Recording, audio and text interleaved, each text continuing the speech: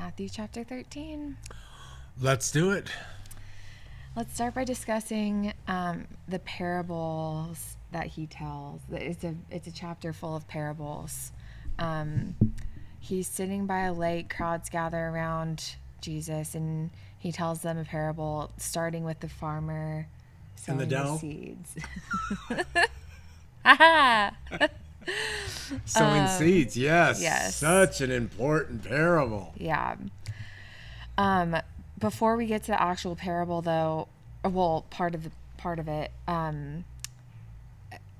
it's curious to me that the parable is about seeds that fall out of the farmer's grasp, not the ones he planted. Do you know why that would be? It's like the seeds that dropped. How does it say it? Well, that's just as he was scattering the seeds, some fell along the path. on the wayside. Oh, I missed this. Yeah. Oh, I read it wrong. Yeah. That was just the first one. Yeah. As he fell, some scattered, the birds came and ate it. Yeah. But no, all of them. Some fell on rocky places. Other seeds fell among thorns. Yeah. Still other seeds fell on good soil. They all fell. Yeah, because he's casting the seeds. Oh. Yeah, it means he cast it and it fell. Oh, So he's just giving the okay. illustration that when you speak words, they will fall on different ears, different hearts. Oh. Yeah. Okay. Well, it doesn't. I was going to ask you what each thing means, but then he goes and He explains it says himself. what they mean. Yeah. Yeah. Because his disciples are so unable to hear Yeah. that they're like, tell us the meaning of this. Well, I guess it was confusing to me what he means by the word. So he says some fall on rocky places. That's because that describes someone who hears the word, receives it with joy, but the trouble causes them to fall away quickly. Yeah. Here's the word. Yeah. And then it's they fall among thorns. That's when people hear the word, but Yeah. worries of life choke the word and make it unfruitful. Good soil, blah, blah, blah. Yeah. So hearing the word. Yeah. When he's speaking the truth, he said, my words are truth. Where My is words are that? spirit. He says it in John. Okay. So when he speaks and when his apostles speak and when you speak to friends who don't know him and you say, well, I believe that he resurrected and I believe that he came back to life. That's speaking the word of the truth of the gospel. And then what happens to those words? And he gives you those 4 examples. I see. Yeah. And the examples are really profound because the first one is Satan. At that time, Satan was active. He just gobbles up. Yeah. Gobble, gobble. All the words. I gotta get that in there. The gobble, gobble, Gotta gobble. get the gobbling up. I actually see a seed go into that narrow lower jaw. Gobble, gobble, gobble, gobble, gobble. It's like a cartoon. All right, and then, but did you notice what he says? And the second soil, Rocky places. yeah, he says it's received. It's received with joy. Yeah, and so Yeah. it starts to grow. So these are the people who go to revivals and have an emotional experience. Yeah. But what is the thing that happens? The trouble and whatever causes them to fall away quickly. Right. And in that one, it's that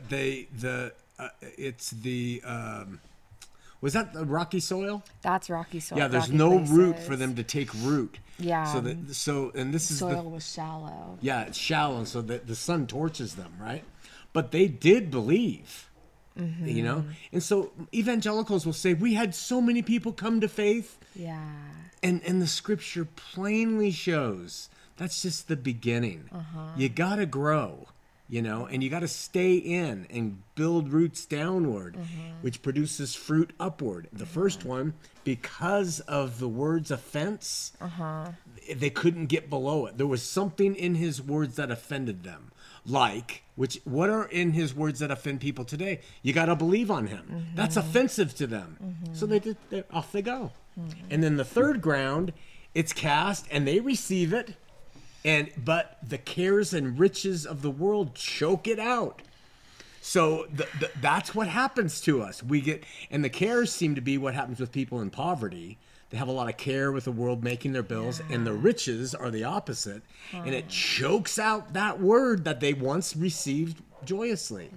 And then he gets to the final point. It falls on good heart soil, and it takes good root, and it grows up, and it produces multiple fruit, which is love. Yeah. And that's what Scripture says. And so when you start to then produce that love, you can see that you're truly his disciple. Sorry to rant on that, but it's one of my favorite parables. Well, I mean, it's incredible, obviously, and the thing, maybe it kind of bothered me that it at some point he says it's based on like an understanding. The word is understanding. Yeah, They understood the yeah. word. Yeah. And it's like, I feel like there is some sort of like determination of people that can understand it. In that day, there could have been. Even now. It maybe, but what is the determinant factor is what you have to ask. I don't know. I constantly am faced with feeling like the propensities of the first three, the rocky places. We all do. Everybody does. And so you will hear and take root and grow and produce fruit if you have the desire for it. If you love the light more than the dark.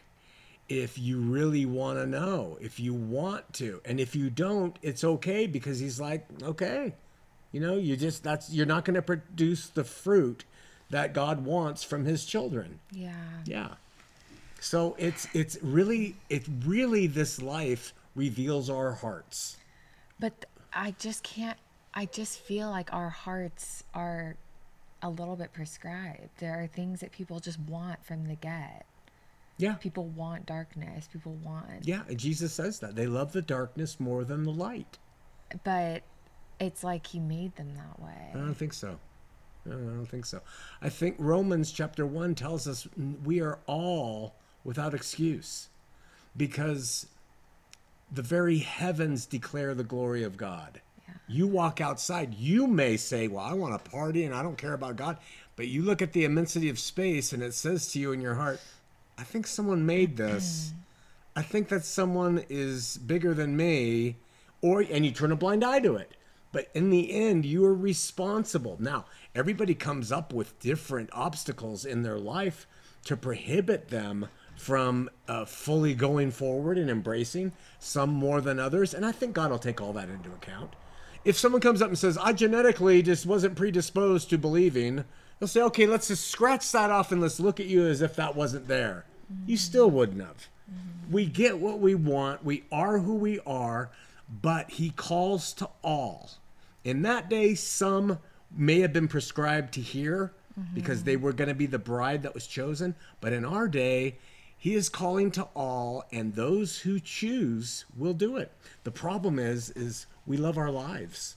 We love our sin. We love our lives. We love this world. And we love it more than walking by what's called faith, which is hard. And so people make the choice. It's a daily choice, But for me, you don't seem convinced.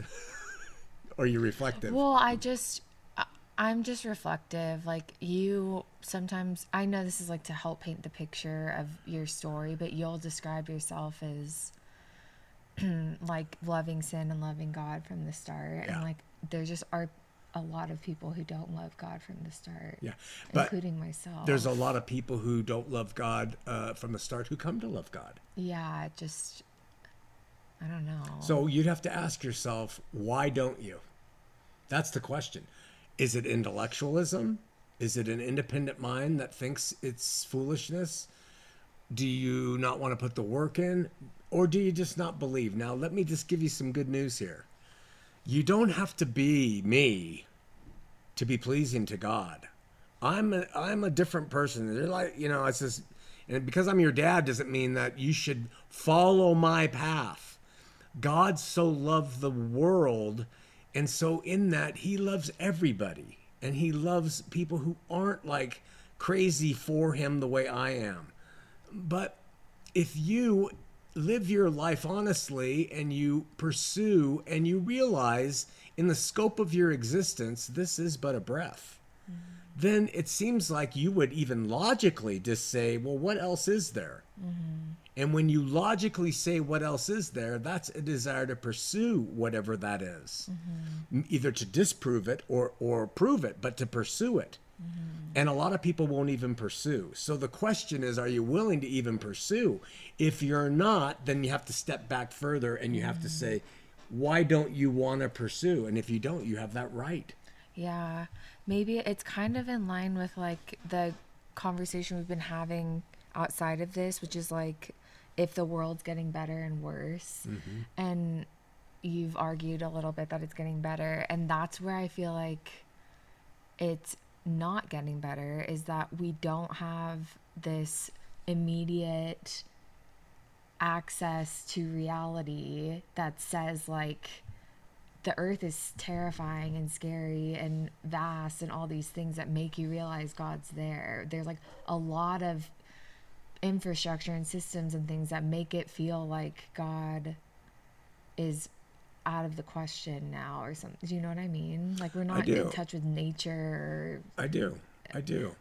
But there are 7 things that the scripture, which I trust, says everybody is influenced by. Conscience is one. Okay, now you could say, well, that's a product of parenting. Perhaps. Nature is one. The scripture is another. The witnesses of people who believe is another.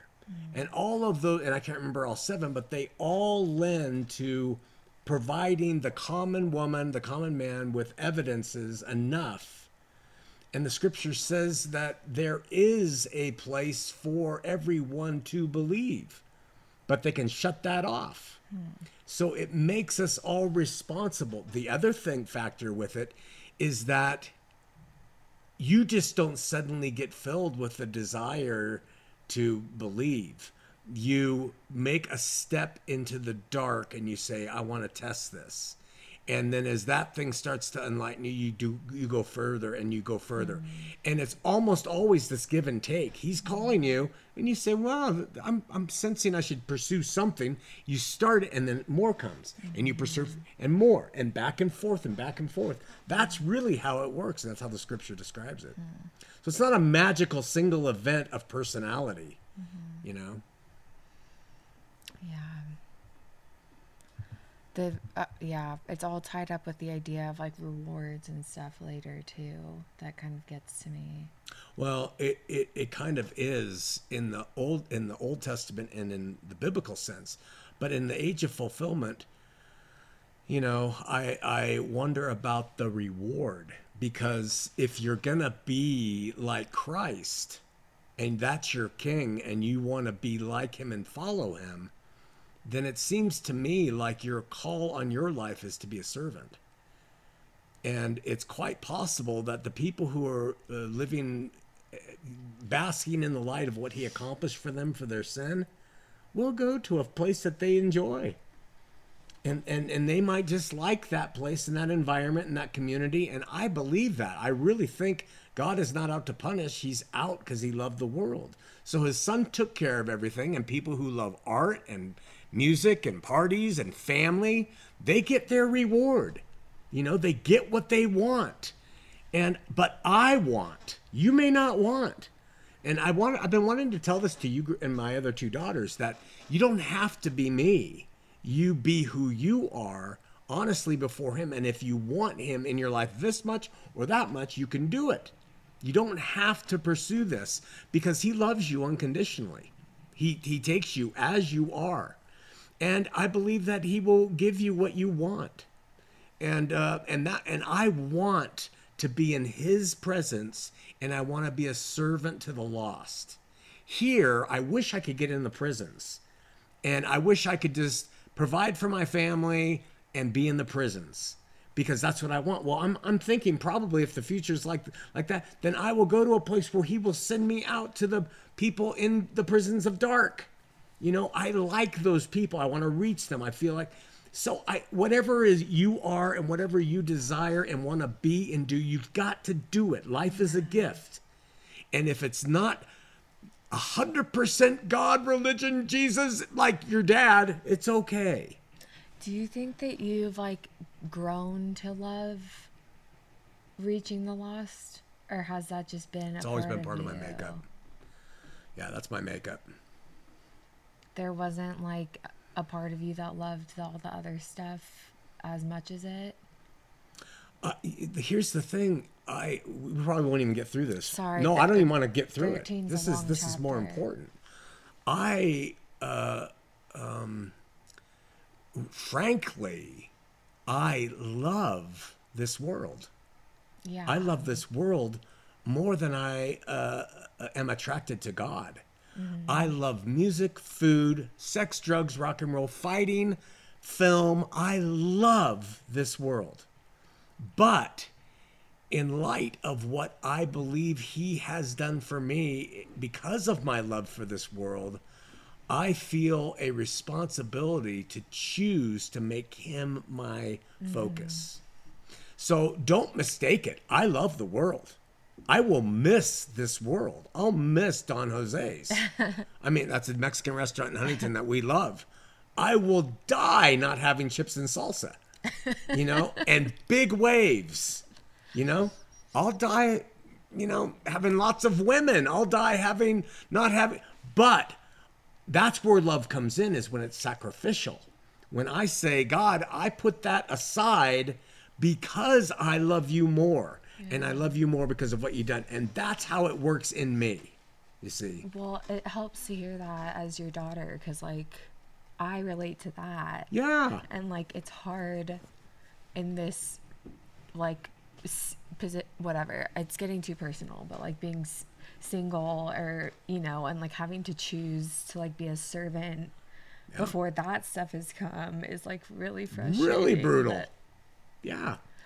Like, it helps to hear, because I know you love serving the lost and these things, and I can't help it. Like, the language gets confused with me sometimes, because you think like that's all you want to do, and like you're our father, you're also our pastor, so it gets confused. Like, is that what I'm the supposed human to? side of me.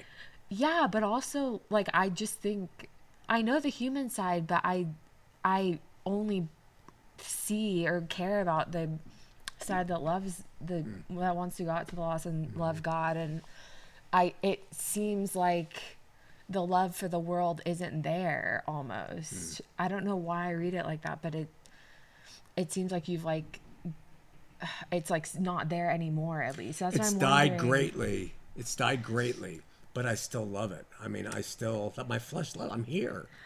So that's kind of what I'm asking. Like, do you think that your pursuit of godly things is what like has like enhanced your love and like want to serve the lost more Well, it's than made the me other? better. It's made me, because what happens is I see over time in the process of the seed growing and taking root deeper, Yeah. and starting to mature, you start to be able to mature and see that the lost are lost because of this damn world.